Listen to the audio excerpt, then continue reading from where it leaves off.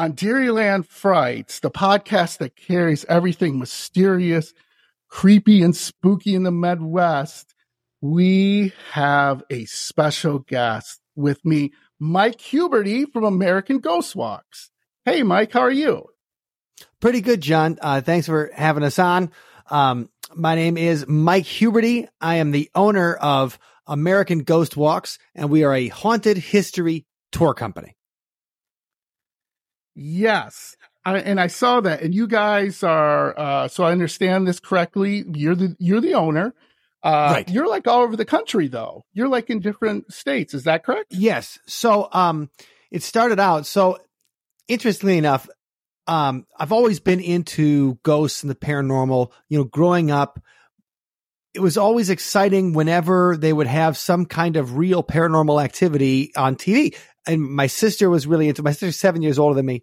And, she was always into it, always interested in it. And I remember getting excited when I was a little kid, and you would see, John Davidson and Kathy Lee Crosby and Fran Tarkenton on That's Incredible talking about, like the haunted Toys R Us in California, or there was a werewolf in England. Oh, right. And, my mom used to have us listen to, the Chicago ghost hunter, Richard Crowe, when he was on WGN. Oh, sure. And we used to listen to him in the early 80s a lot.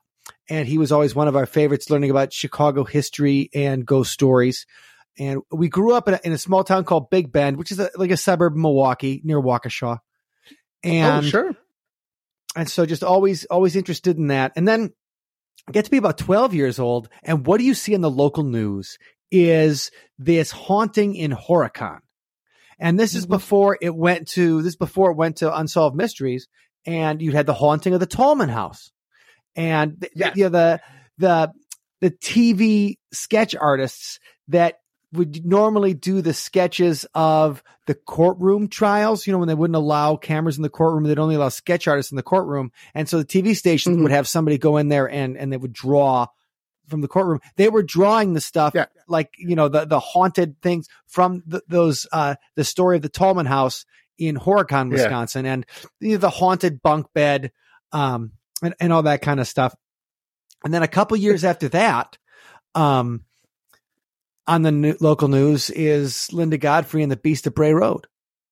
When you get to December 1991, and then the Beast of Bray Road story launches in the Elkhorn newspaper that Linda Godfrey was a cartoonist on, and so we had ghosts on the local news, werewolves on the local news. Yeah. So being always interested in the real stories, I love horror movies and like everybody, but being always interested in the real stories, you had, growing up in southeastern Wisconsin in the late 80s, we had, it was, the newscasters would talk about it. Like they'd be like, okay, there's a werewolf in Elkhorn, Wisconsin. Now it's going to rain tomorrow. Like that, now the weather.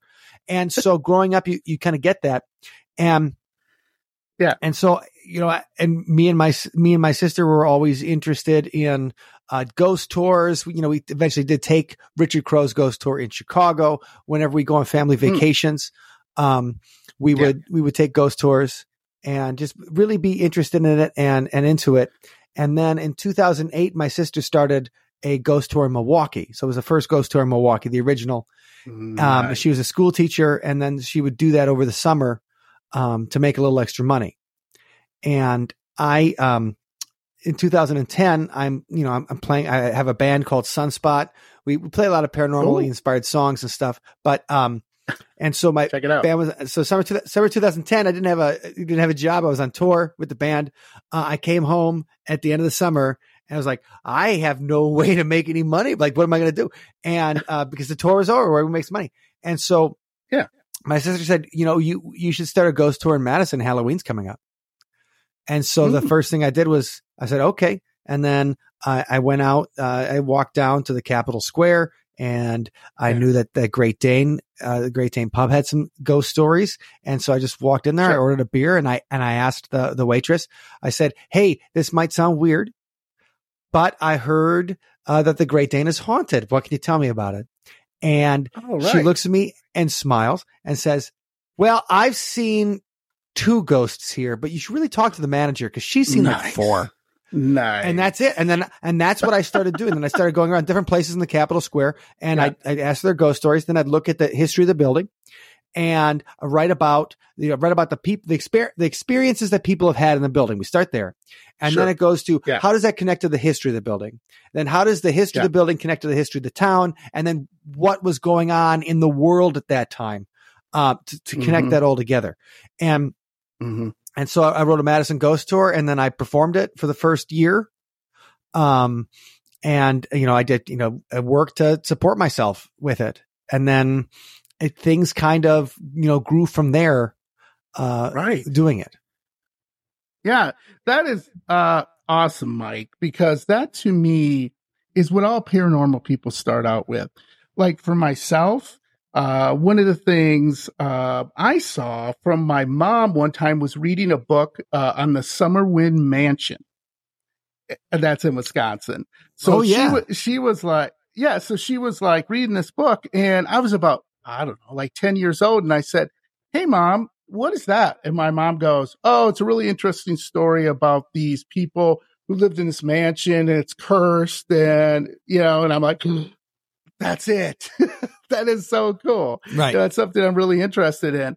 And the other thing too is I always felt there was like paranormal around me. Like I'd be places and I'd be like, wow, there's just something weird about this house. Where you get those feelings and everything. And it wasn't until I was in high school where I had my first paranormal experience. I was at my grandma's house, and she had one of those like creaky old Iowa farmhouses, and, it's creepy too. And I was getting ready in the morning to leave with my mom and my sister, ready to leave. And I hear these footsteps coming down stairs. And again, this is an old creaky farmhouse, and it happened all the time. Grandma was up early and all that good stuff. Sure. And then the door opens, and I'm like, "Hey, Grandma," and there's nobody there. And I go, whoa, what's going on? So Grandma didn't believe in ghosts. Grandma was like, "Oh, I don't know what that is. It's probably the wind or something." But then I was just hooked. I was just like, "Oh my God, I got to study this and everything." And then I just read all these ghost books. I've been on like 12 ghost tours, including your own. I've been to one of my favorite places, Savannah, Georgia, where people in Savannah, Georgia, they're like, "Oh, sugar, everything is haunted here." It's like, anyway, it's like you go into the bathroom of like a Sonic drive-in, get some food, and they're like, "That's haunted." And I'm like, "What?" Like, this is ridiculous. And I went on these tours and also have been in numerous shut-ins. The funny thing is, Mike, is I think ghosts know I want to see them so much, they avoid me. Because I haven't had a lot of paranormal experiences, but when I've spoken to people, they're always open up about a paranormal experience and everything. And I'm going to tell you a really funny story really quickly, that when I was a manager, I was a manager at this retail store. Okay. And I made no bones about it that I was in the paranormal. So one day, one of my employees comes to me and she's like, "John, you need to help me." And I'm thinking, uh-oh, is she pregnant or something? Hey, let me stay out of this. And she's going, "There was something really stupid. We took a Ouija board to a cemetery and we were playing with it. And then we all got scared and we ran." And I went, "Tell me you place the planchette over goodbye." And she goes, "No." And I go, uh-oh. And so here's the thing, like 2 weeks later, her mom comes in and her mom is like, "John, okay, you got to help us." I'm like, "What is going on here?" She's saying, "We're starting to see shadows. We're starting to have all these weird feelings in our house. And please help us." So I go, "Okay, you need to go back to the cemetery and you need to get the Ouija board and just hit goodbye and just get rid of that thing, burn it." So they go to the cemetery, and guess what? The groundskeeper had ran over it. So they totally destroyed the Ouija board. totally ripped it up under his lawnmower. So I said, this is what you need to do. You need to go get a new Ouija board, go out there and everything. And they're trying to sucker me into it. They're like, hey, John, why don't you do it? I'm like, nope, nope.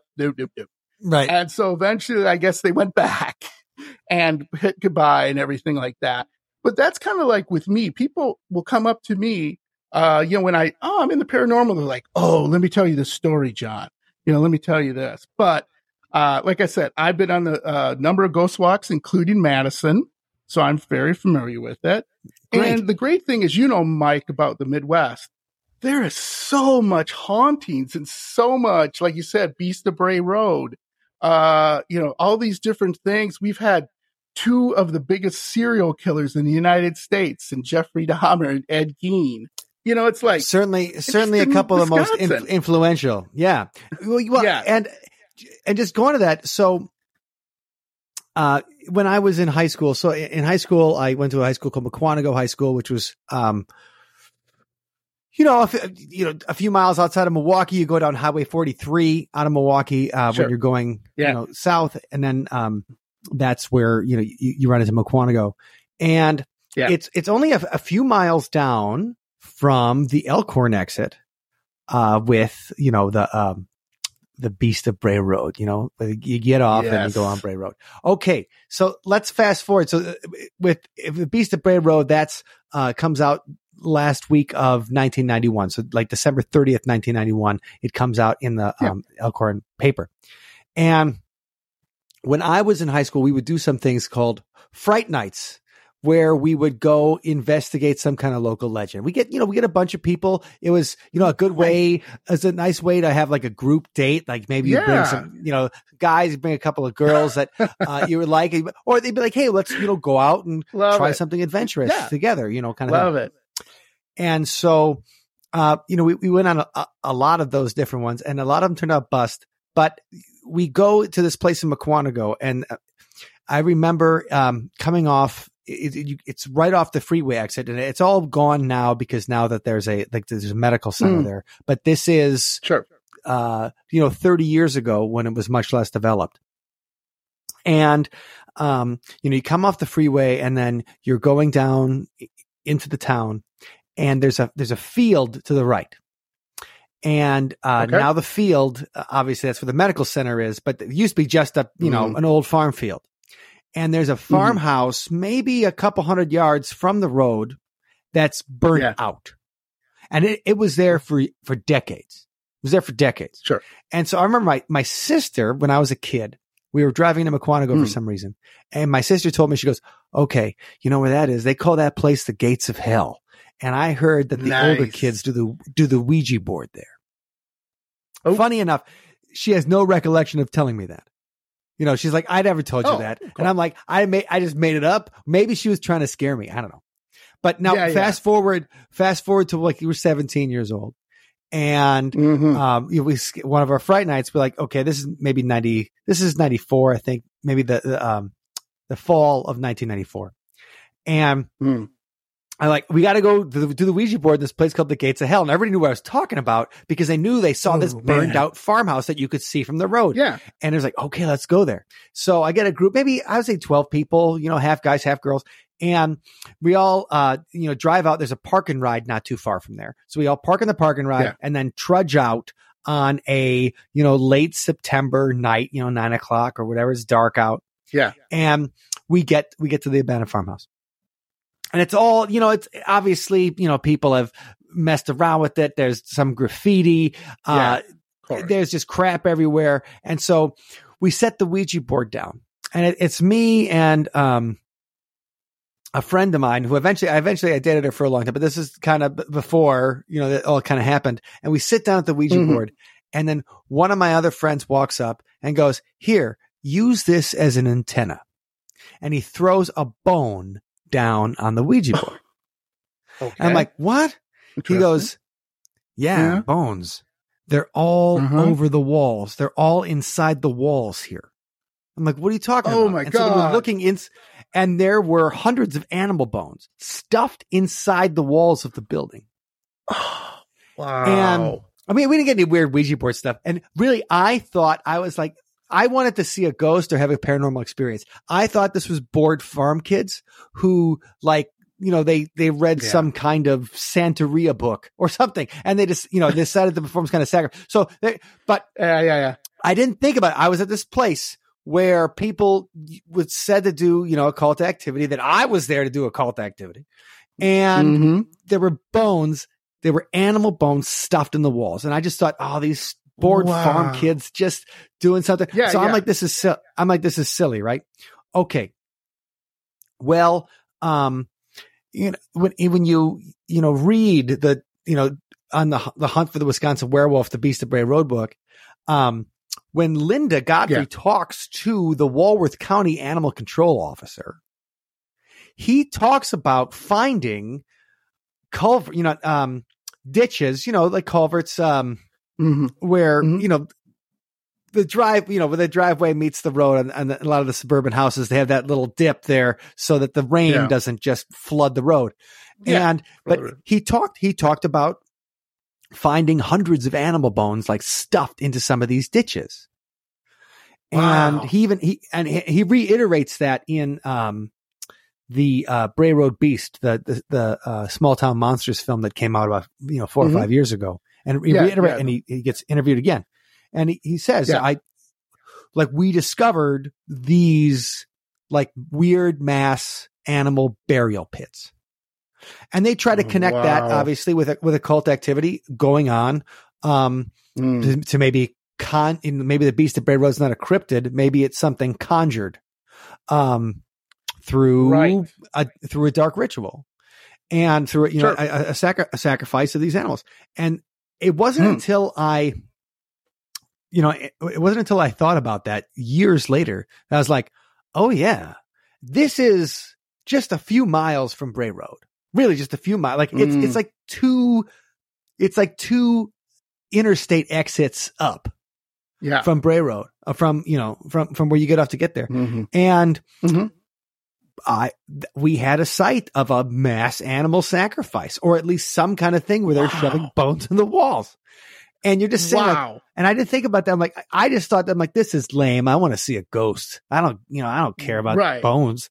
And then later on, I'm like, oh, what kind of stuff was going on around there? What were people doing?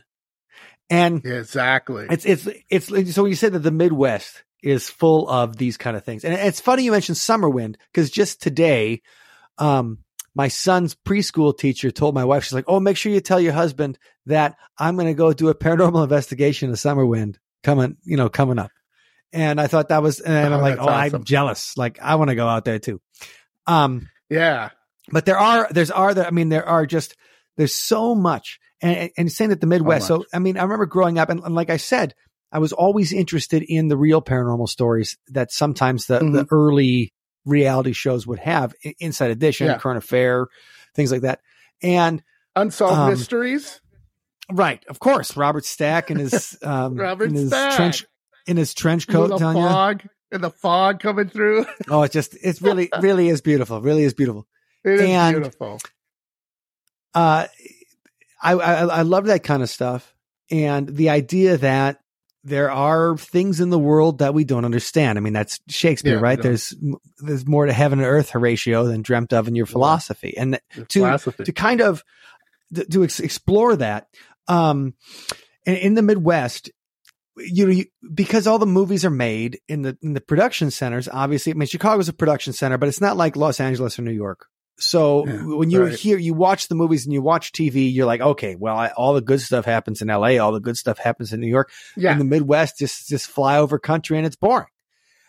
Part of what makes working on these tours exciting and doing the research and putting it together is that we get to show people how interesting their towns are, or if they're visiting the Midwest, the towns that they're visiting are. And so that to me is a real treat, where you're like, well, I did, even in Madison. So I came to Madison for college in 1995. And then I moved around a little bit for some jobs, and when my wife's first job after law school and stuff. But then I always came back here to Madison because I love it. Yeah. And it wasn't really until I was doing the research to create the Madison Ghost Walk that I started appreciating the place more. When I started paying attention to the history, that wasn't just the college, that I was used to, but I started learning about the history and the buildings and the people that were here before us and their legends and their stories.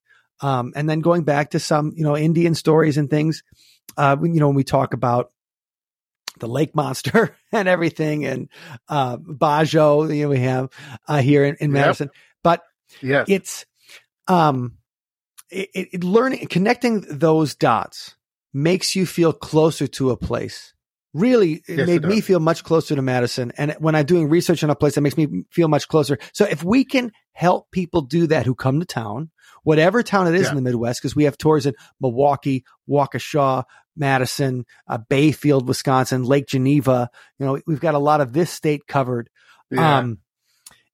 If we can make people feel like, oh, I did not realize that Milwaukee was cool. I didn't know about these gangs in the Third Ward in the, 1850s. I did, or that Wisconsin Dells was, Byron Kilborn, the one of the guys that started Milwaukee. He's up in the Wisconsin Dells and he makes a shady deal, to get the Wisconsin Dells to become the place where the railroad crosses the river. Right. And then destroys the nearby town that everybody thought was gonna have it. And you're like, well, that's like Wisconsin Dells was formed on a metaphorical murder of a different city. That's crazy, right? You don't think about that. The other thing, Mike, really quickly is with Madison too, people forget like Camp Randall. So they think of the Wisconsin Badgers and they go Camp Randall, but they don't realize that was a real camp and Civil War soldiers were there and it was part of a prison, and people don't think about that. One of the things, really quickly, I did just recently an episode on Dairyland Frights of Lincoln Park Zoo in Chicago.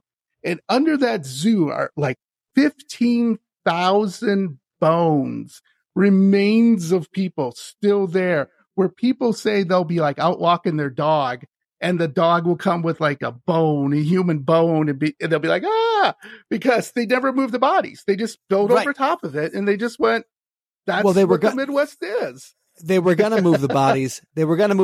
And then the Great Chicago Fire happened. Yeah. And so, we run a Lincoln Park ghost hunt 4 nights a week where we do a paranormal investigation, in Lincoln Park. I love that. And do it. It's really fun. It's really fun, the kind of, evidence people get, but it's also, you learn a ton about the history of Chicago. You end up at the St. Valentine's Day Massacre site. Because that's, it's very close. And so the history that's just contained in that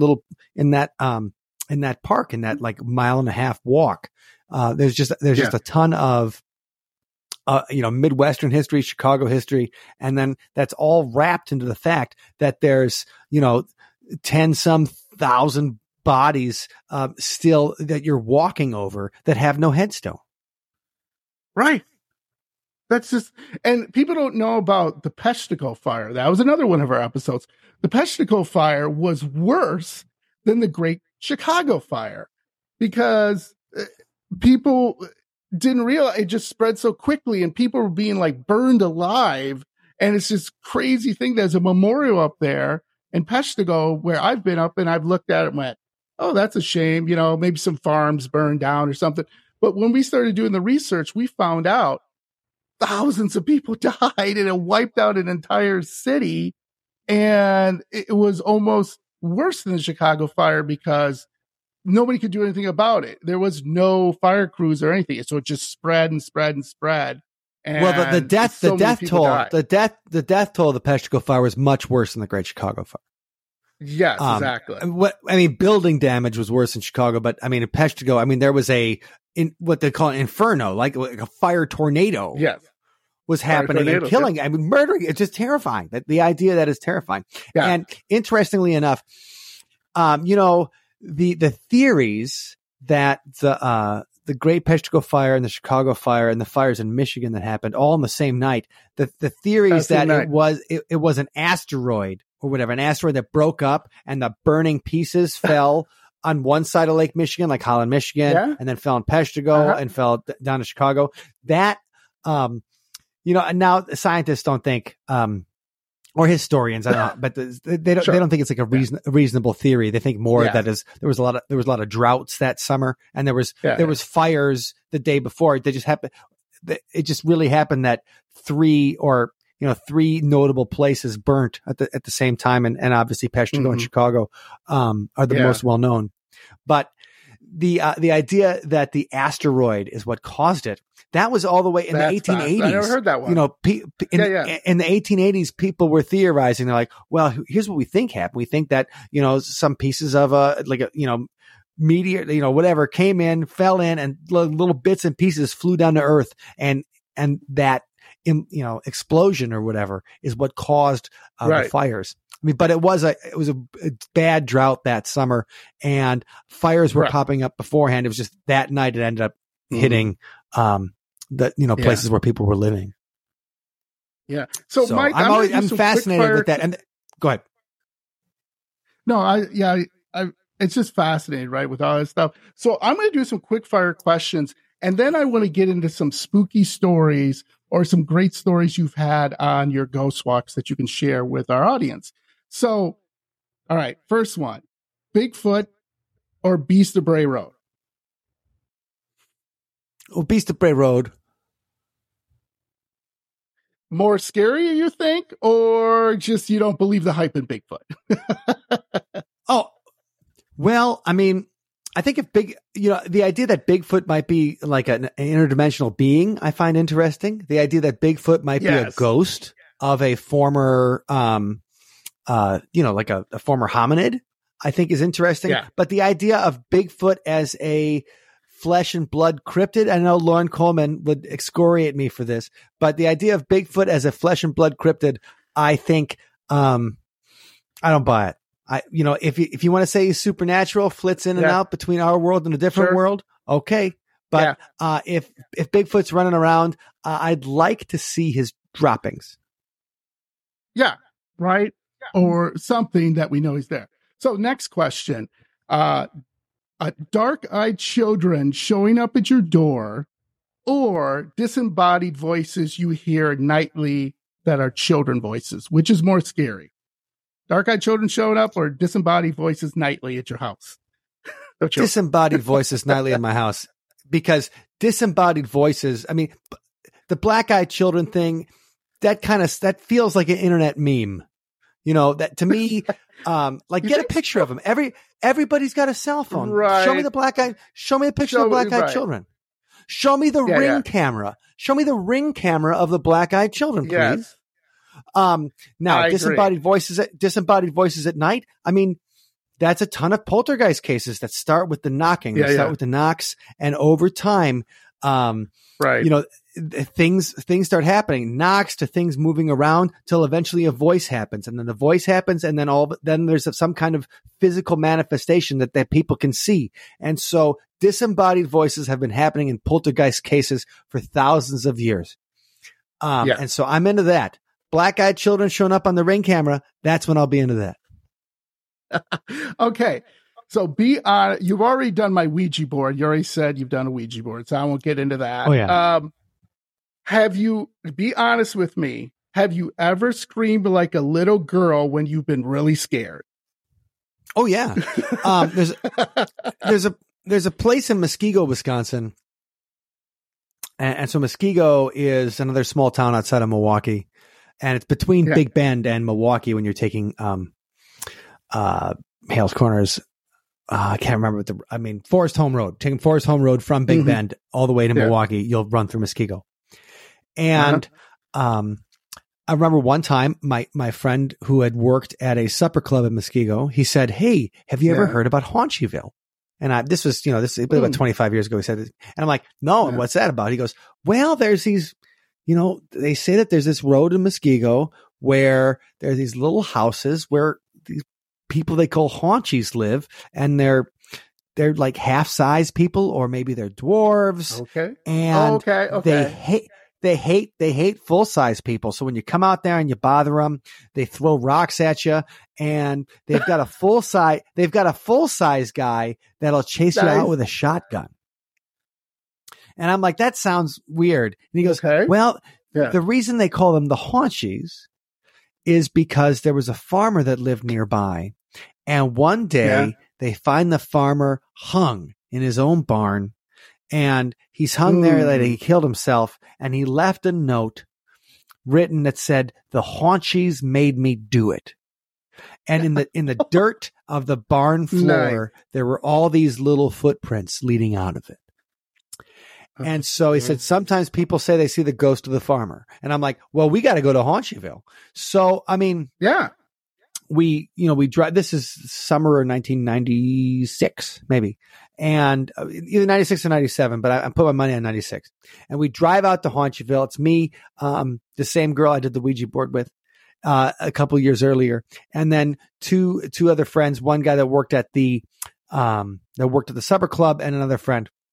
And we go down Mystic Road in Muskego, and we leave our cars and start going down. Now, we did see a stop sign or a yield sign or something that looked a little bit low to the ground. Right. Okay.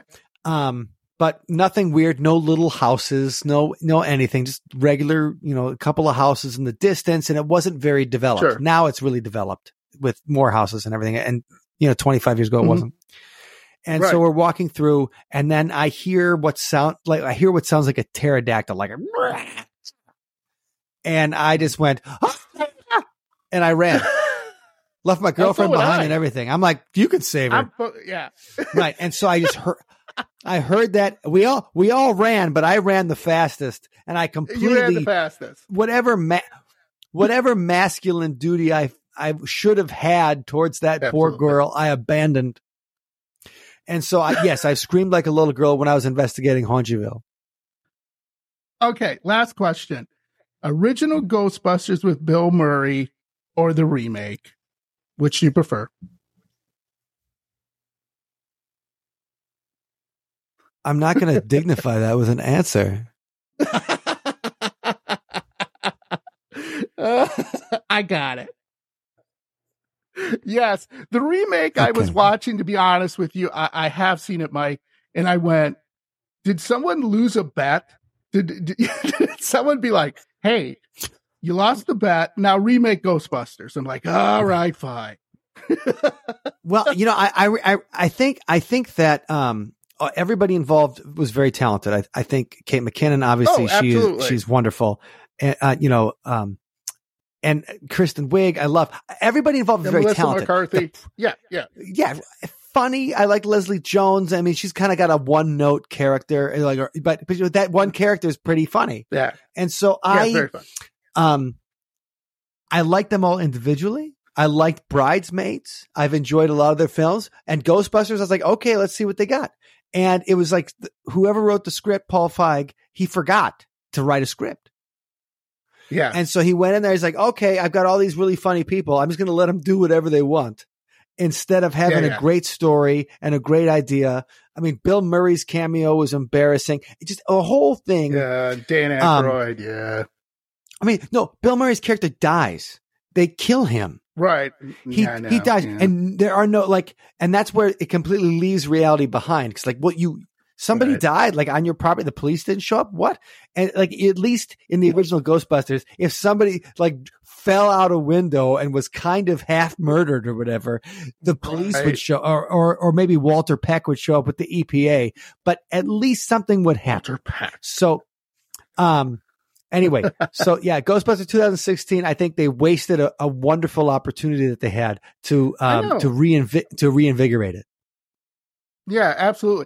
So could you share with my audience, Mike, a couple, they can be spooky stories, they can be fun stories, or even a story where you went like, man, to this day, I don't get it. Like, what happened?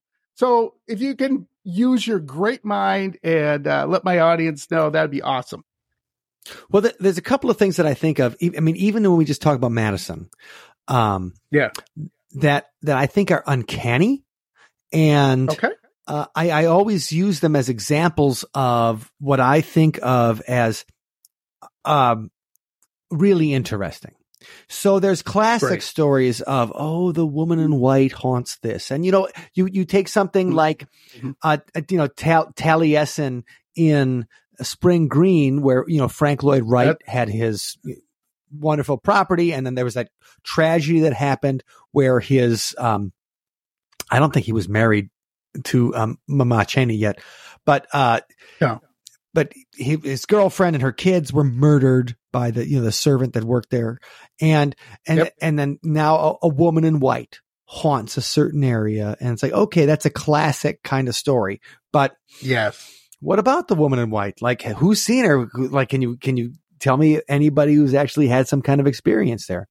And something that I get excited about is when I get interviews with people and they tell me some kind of story, and then later on it's matched by someone else who doesn't know them. Oh, right. For example, so let's take an example in Madison. Yes, please. Majestic Theater, right? Gorgeous theater, built in 1906. So it's over 100 years old. It's this great vaudeville place for decades. Then it kind of runs into disrepair. It's a porn theater for a while. As the Barrymore was right by my house, as the Barrymore was too in the 1970s. And so like a lot of these beautiful movie houses that, were great in the early part of the 20th century. They eventually fall into disrepair and they're just used for skin flicks. And then later on, they're renovated into music venues. So first time I went to the Majestic was to see the Rocky Horror Picture Show in the 1990s. And they used to have awesome. Right. They used to have the Rocky Horror on every Saturday night at midnight. And love Rocky Horror. And so we went down and go watch it, have a great time. A few years later, I'm working on the Madison Ghost Tour. And by this time, the Oriental had shut down as a movie theater. Not the Oriental. That Oriental's in Milwaukee, different haunted theater. The Majestic in Madison. Majestic shut down for a while as a movie theater. It's reopened as like a VIP club with bottle service and everything for a while. 2004, 2005. Yeah. Then that shuts down again. And by this point, when I'm working on that, I don't even believe it had reopened as a music venue yet. So now we just had the Majestic Theater sitting there, derelict for several years.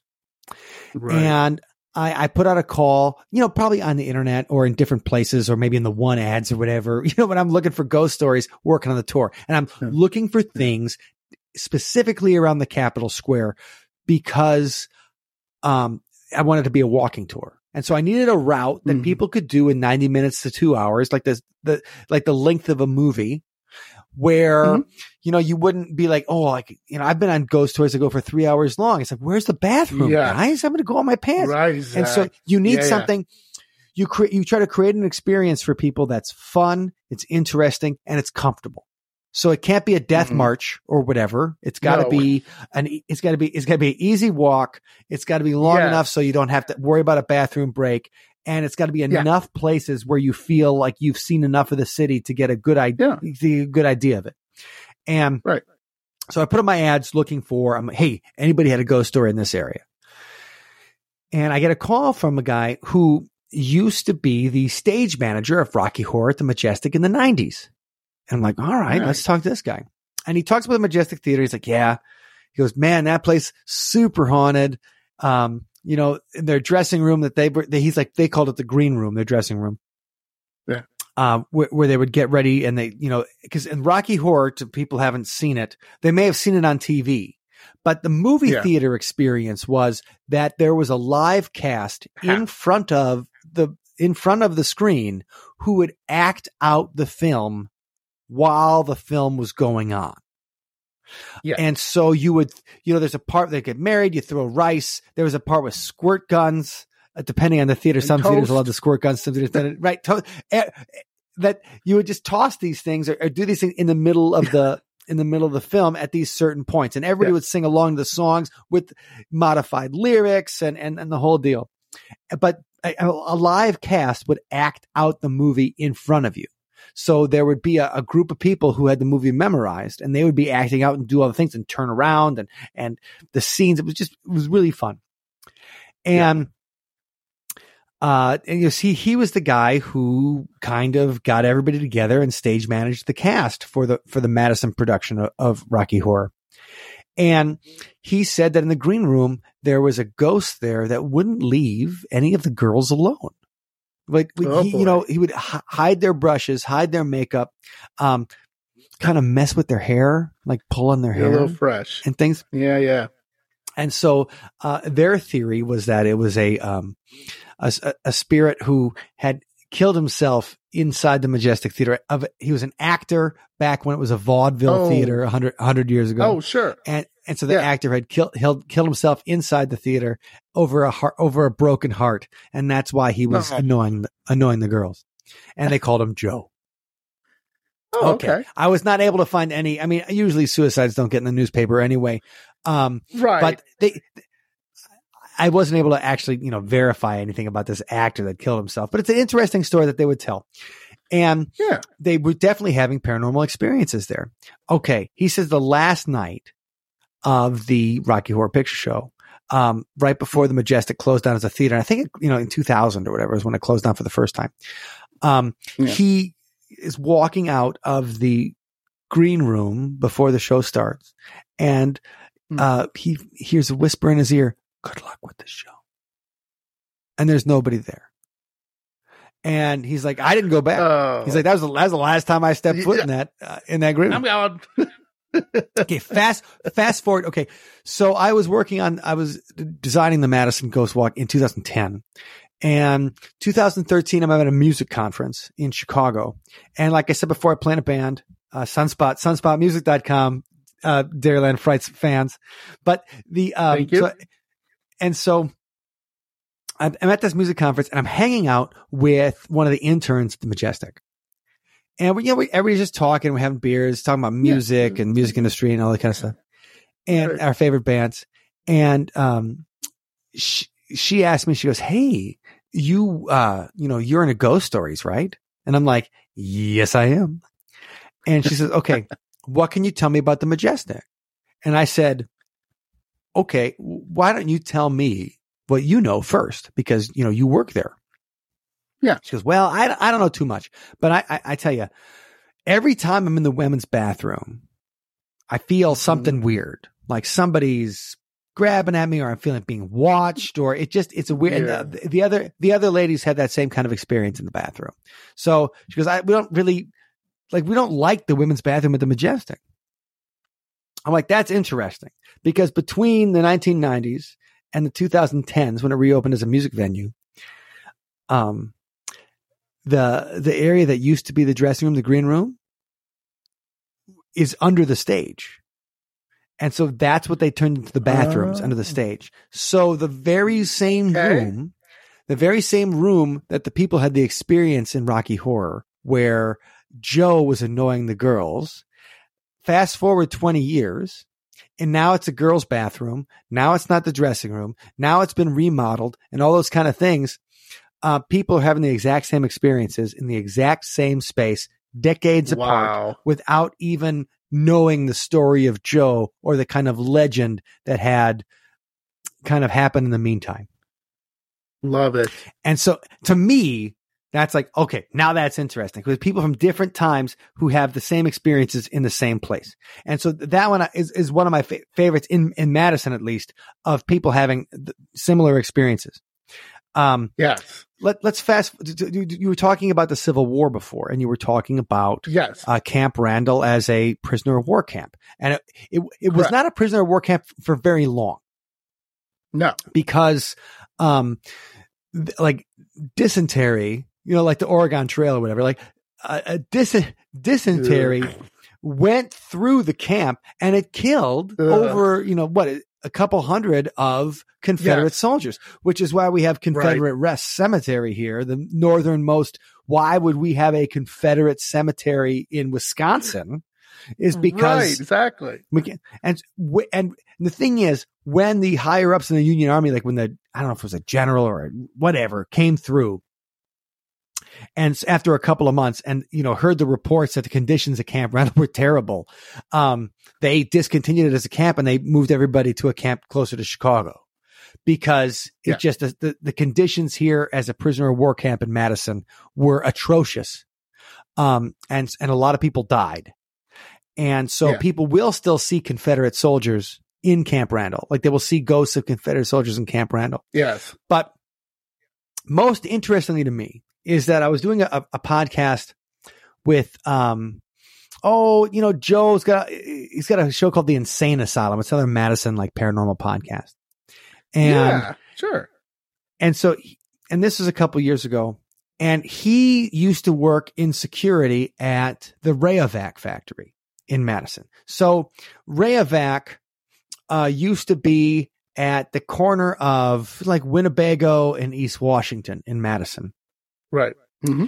And now it's they still call it Union Corners. And the reason they call it Union Corners is because the train came through there, and that's where people would get on to go to the front for battle. Like, so all the soldiers from Wisconsin, whatever, that if you were drafted or if you were conscripted into the Union force, you would come to this place to get on the train, and that's where you would go to where the battles were happening. And so they call it Union Corners. Well, the Rayovac factory was there for a long time. And so Joe was telling me, he's like, I was security there, and I used to have a security guard. She came up to me and she told me she saw a Civil War soldier. And I was like, what are you talking about?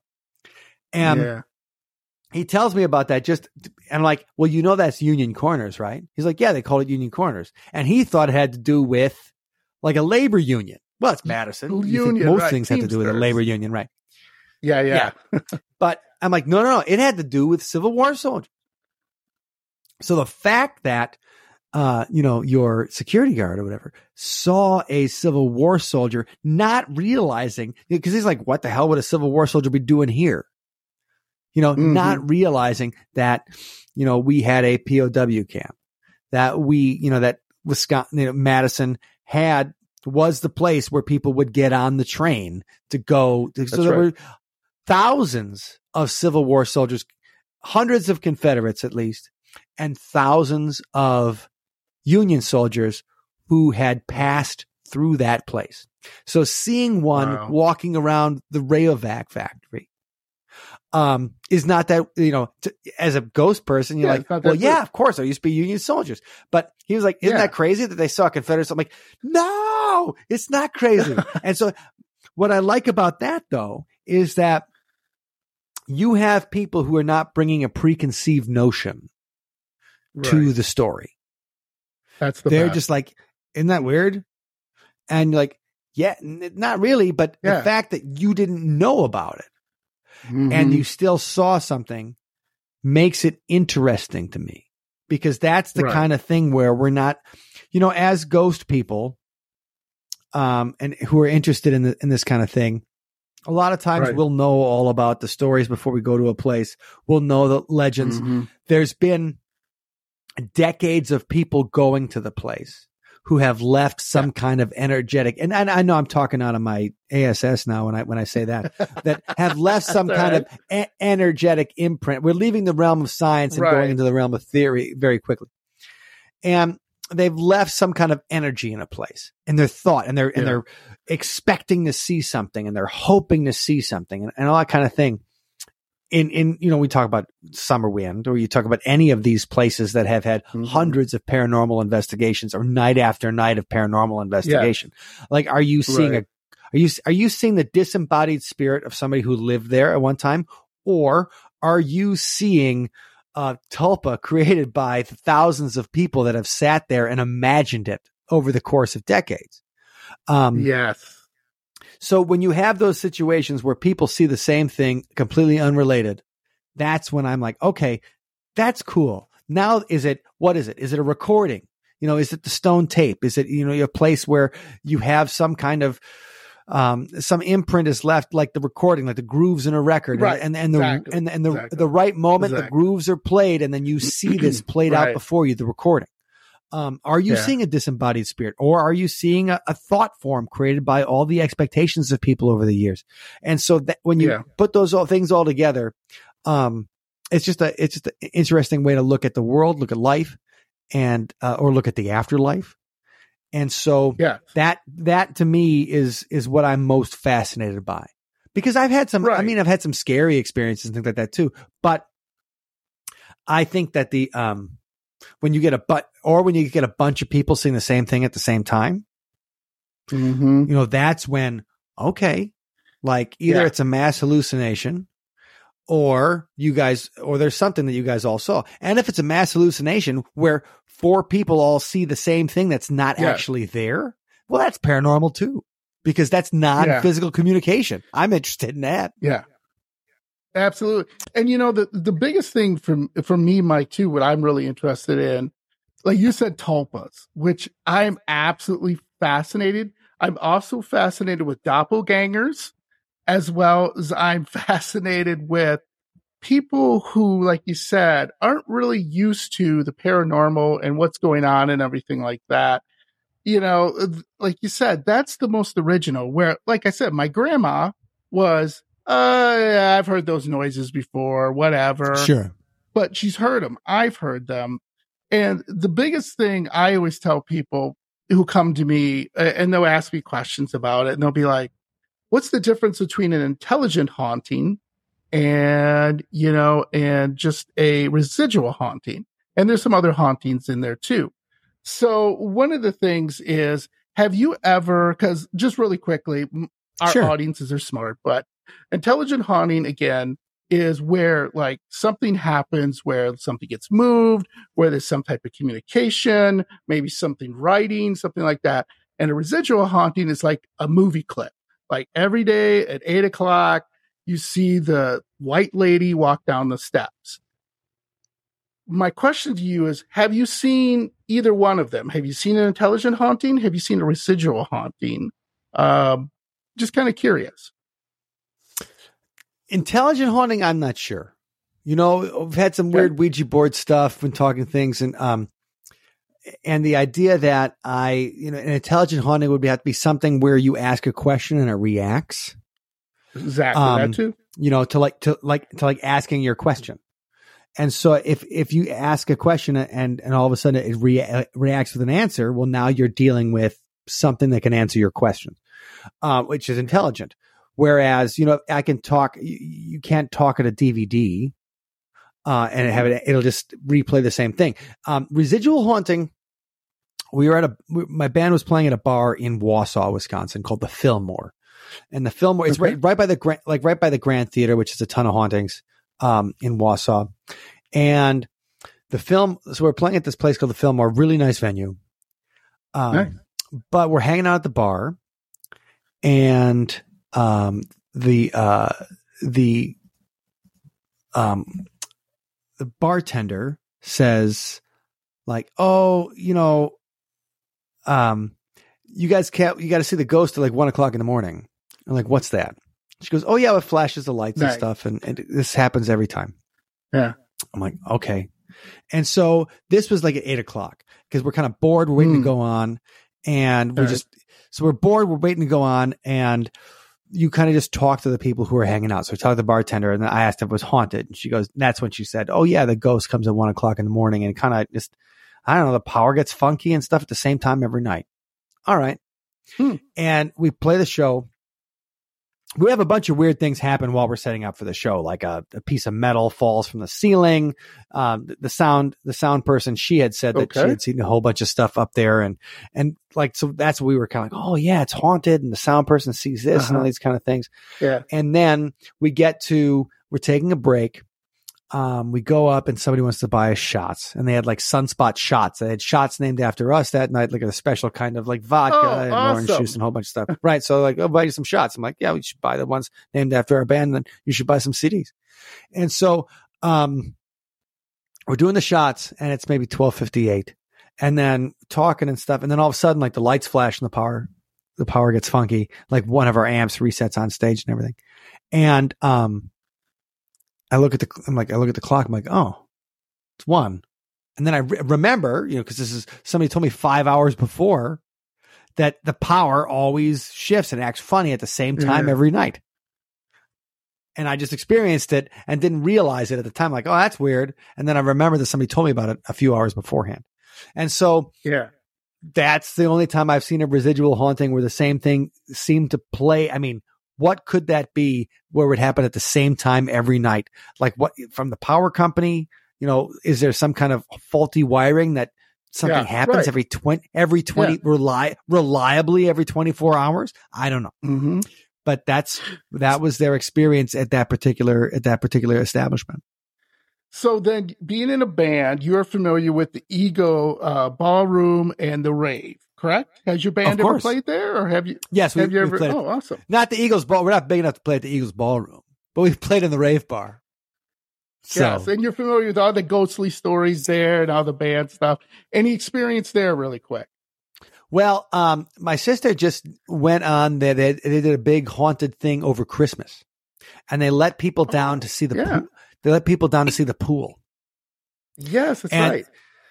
And so over Christmas, she went in there, and we have a whole article on the website, AmericanGhostWalks.com, about, the haunted stories of the rave. And in particular, like she got to see the pool where somebody died and they said was really haunted and all those kind of things. And she even found the newspaper clipping of the person that passed away, down there. But I think my favorite story about the Eagles Ballroom is that, Buddy Holly played there a couple of dates before the plane went down in Clear Lake, Iowa. That, it killed him. It killed the Big Bopper.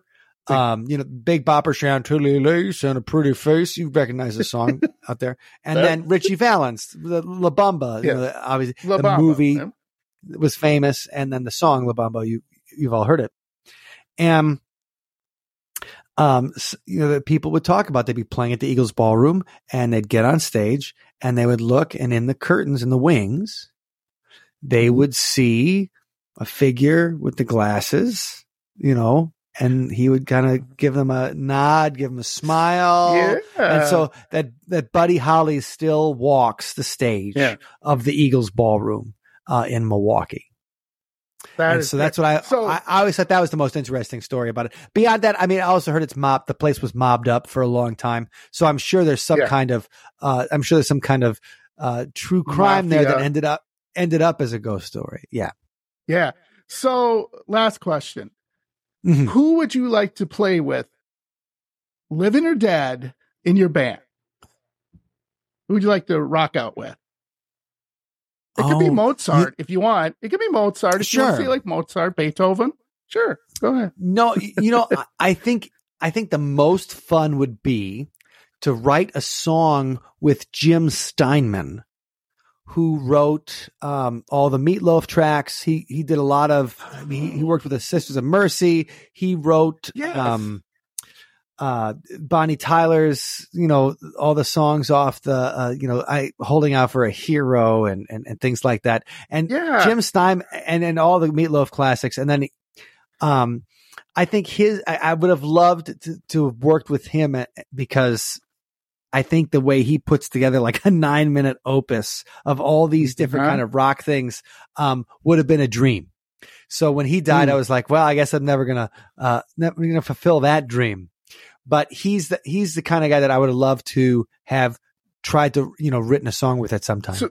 So did he do Paradise by the Dashboard Light? Was he one of the writers on that? Yeah. So he wrote that whole album. He wrote Bat Out of Hell and Bat Out of Hell 2. Yeah. That's awesome. So, hey, Mike, I could talk to you for hours because this is awesome. Fun. So why don't I ask you now to kind of tell people, how do they schedule a tour with American Ghost Walks? Where do they find you? Give us all the information so we can take this tour and have a blast. So American Ghost Walks, let me just list off some of the cities really quick. We're in over 20 cities across the country. Minneapolis, St. Paul, Stillwater, Minnesota, Red Wing, Minnesota, Milwaukee, Wisconsin, Waukesha, Wisconsin, Lake Geneva, Madison, Bayfield, Chicago, we have like 4 or 5 tours in Chicago, including Devil in the White City. So we do like a true crime as well as haunted history, Naperville, Aurora, Woodstock. We even do Lake County and the area north of the city. And so we kind of, the upper Midwest. So the biggest cities in Wisconsin and Minnesota and Illinois, we have covered. Then going, coastal Maine. If you guys get up to East Coast, we got 4 cities on coastal Maine: Bar Harbor, Boothbay Harbor, Kennebunkport. You can find out what the Bushes are up to on their weird compound in Kennebunkport. And also in Los Angeles. And so we have a ghost bus tour in Los Angeles, as well as a Hollywood Boulevard tour. And then we're on Maui, on Lahaina, at Hilo on the Big Island of Hawaii. Nice. The thing is, and then San Juan in Puerto Rico, Old San Juan in Puerto Rico. We do. Oh, that's awesome. And the reason that we started working on these, destinations that are, when you talk about Hawaii or Puerto Rico, is because number one, nobody was doing anything there. And we knew there were cool stories and great, amazing history. Oh, yeah. And number two, it can run all year round. So when you're in Wisconsin, right now we're in July, it's a great time to be here. Come around January, I'm thinking less and less about Wisconsin. I'm thinking more and more about sunny places. And so you need, right. And the reason and so you need to have a business that can run year round. That you can, so the idea was we need to find other cities, that, you can run all the time so we can make it a real business. And that's kind of did that in the past few years. And so now we have 20 some cities and New Orleans. So we're just going to have a French Quarter tour that starts next week. Big Easy. Actually. I was going to say, you got to have New Orleans. Yeah. Come on. Right. So that's just, New Orleans, I didn't want to go into, at first because it was so saturated, but then ended up with a great opportunity with, a great, just have a great manager and leader out there. And so kind of the opportunity kind of fell into the lap, the American Ghost Walk's lap, and wanted to take advantage of a really, like a really experienced, tour guide and manager. And so now we've got a great team, down there. And then we're just starting in the French Quarter. So I'm really, really excited about that. And it's all at AmericanGhostWalks.com, including a new paranormal story that comes up every week. And we've got, 100 on there right now, about all our various destinations, as well as like a paranormal potpourri of, interesting, stories and stuff. But so we have a newsletter that comes out, every week, where we delve into paranormal from each of the locations and ghost stories, or it might be ghost stories. It might be the, Bermuda Triangle, or, it could be UFOs. Sure. And so you can find that all at AmericanGhostWalks.com. Yeah. And just really quickly. So what does the tour include? You have a tour and you go to the sites. Is there anything else you kind of want to mention with that makes you guys special or a little different from other tours? Well, I think what makes us special from other tours is that we don't make anything up. And yes. Well, we take it seriously. So that to me, it's not fun if I know somebody's making something up or using a story that I know is untrue. Right. And I've been in a lot of tours that do it. Like it takes me out, because if I wanted fiction, I go to the movies, and there's a lot of great movies I want to see. Yeah. And so to me, number one, we have rules about how we design the tours, where that everything has to have a bibliography. What book do we find it in? What interview did this happen with who? Nice. Where do we find each story? And so we connect it together, number one, like that. And then number two, we also don't shy away from if people want to do some paranormal investigation. So we have some things that are specifically for paranormal investigation. Last week we ran something in Woodstock, Illinois, where they filmed the Groundhog Day, and actually the bed and breakfast where Bill Murray slept in, and they played "I Got You, Babe" by Sonny and Cher every morning. I Got You, Babe. Yeah. That place has a whole bunch of ghost stories. So we did a paranormal investigation and tour of it last week. Like I said, in Lincoln Park, we do a haunted history tour that also includes a bunch of elements of paranormal investigation. We'll be doing that on Hollywood Boulevard this Saturday night, in front of the old Warner Pacific Theater. And nice. So I think part of it is, and we have people that take it seriously. Like, it's not just actors that are running it. It's not gonna be like your high school drama club doing the ghost tour. It's right. I mean, some of the tour guides like to dress up and get into a character and everything, but it's not going to be one of those things where this person is just acting out in front of you. It's going to be like, let me tell you about this really cool story here and the history and everything. And everybody gives it their own personal spin, and everybody who's one of our guides is into this and interested. And that's not like a prerequisite to work for us, but, it's great storytellers that also have a passion for it that I think sets us apart. So does that mean I got to pay people? Does that mean I have to pay people more than something that you're like, oh yeah, but they're worth every penny. They're worth every penny. Yes. And so I think people find that with our company, they have a more fun experience because we're not just going through the motions. Yeah, you have sold me, Mike. You are. I'm definitely going on a tour. I'm going to convince my wife to go to Maui. I bet she'll be up for that. Or Puerto Rico. Lahaina's, San Juan tour is a lot of fun. So, Mike, you are. I love it. You're an interesting guy. I would love to have you on again if you could spare the time. Sure. That would be awesome. So many great stories. We always end our podcast by saying, tell your ghost we say hi. So say hi to your ghost. And then we always say, stay spooky. So again, thank you so much, Mike. Stay spooky. We will talk later. All right. Thanks, John. Stay spooky yourself. Bye-bye.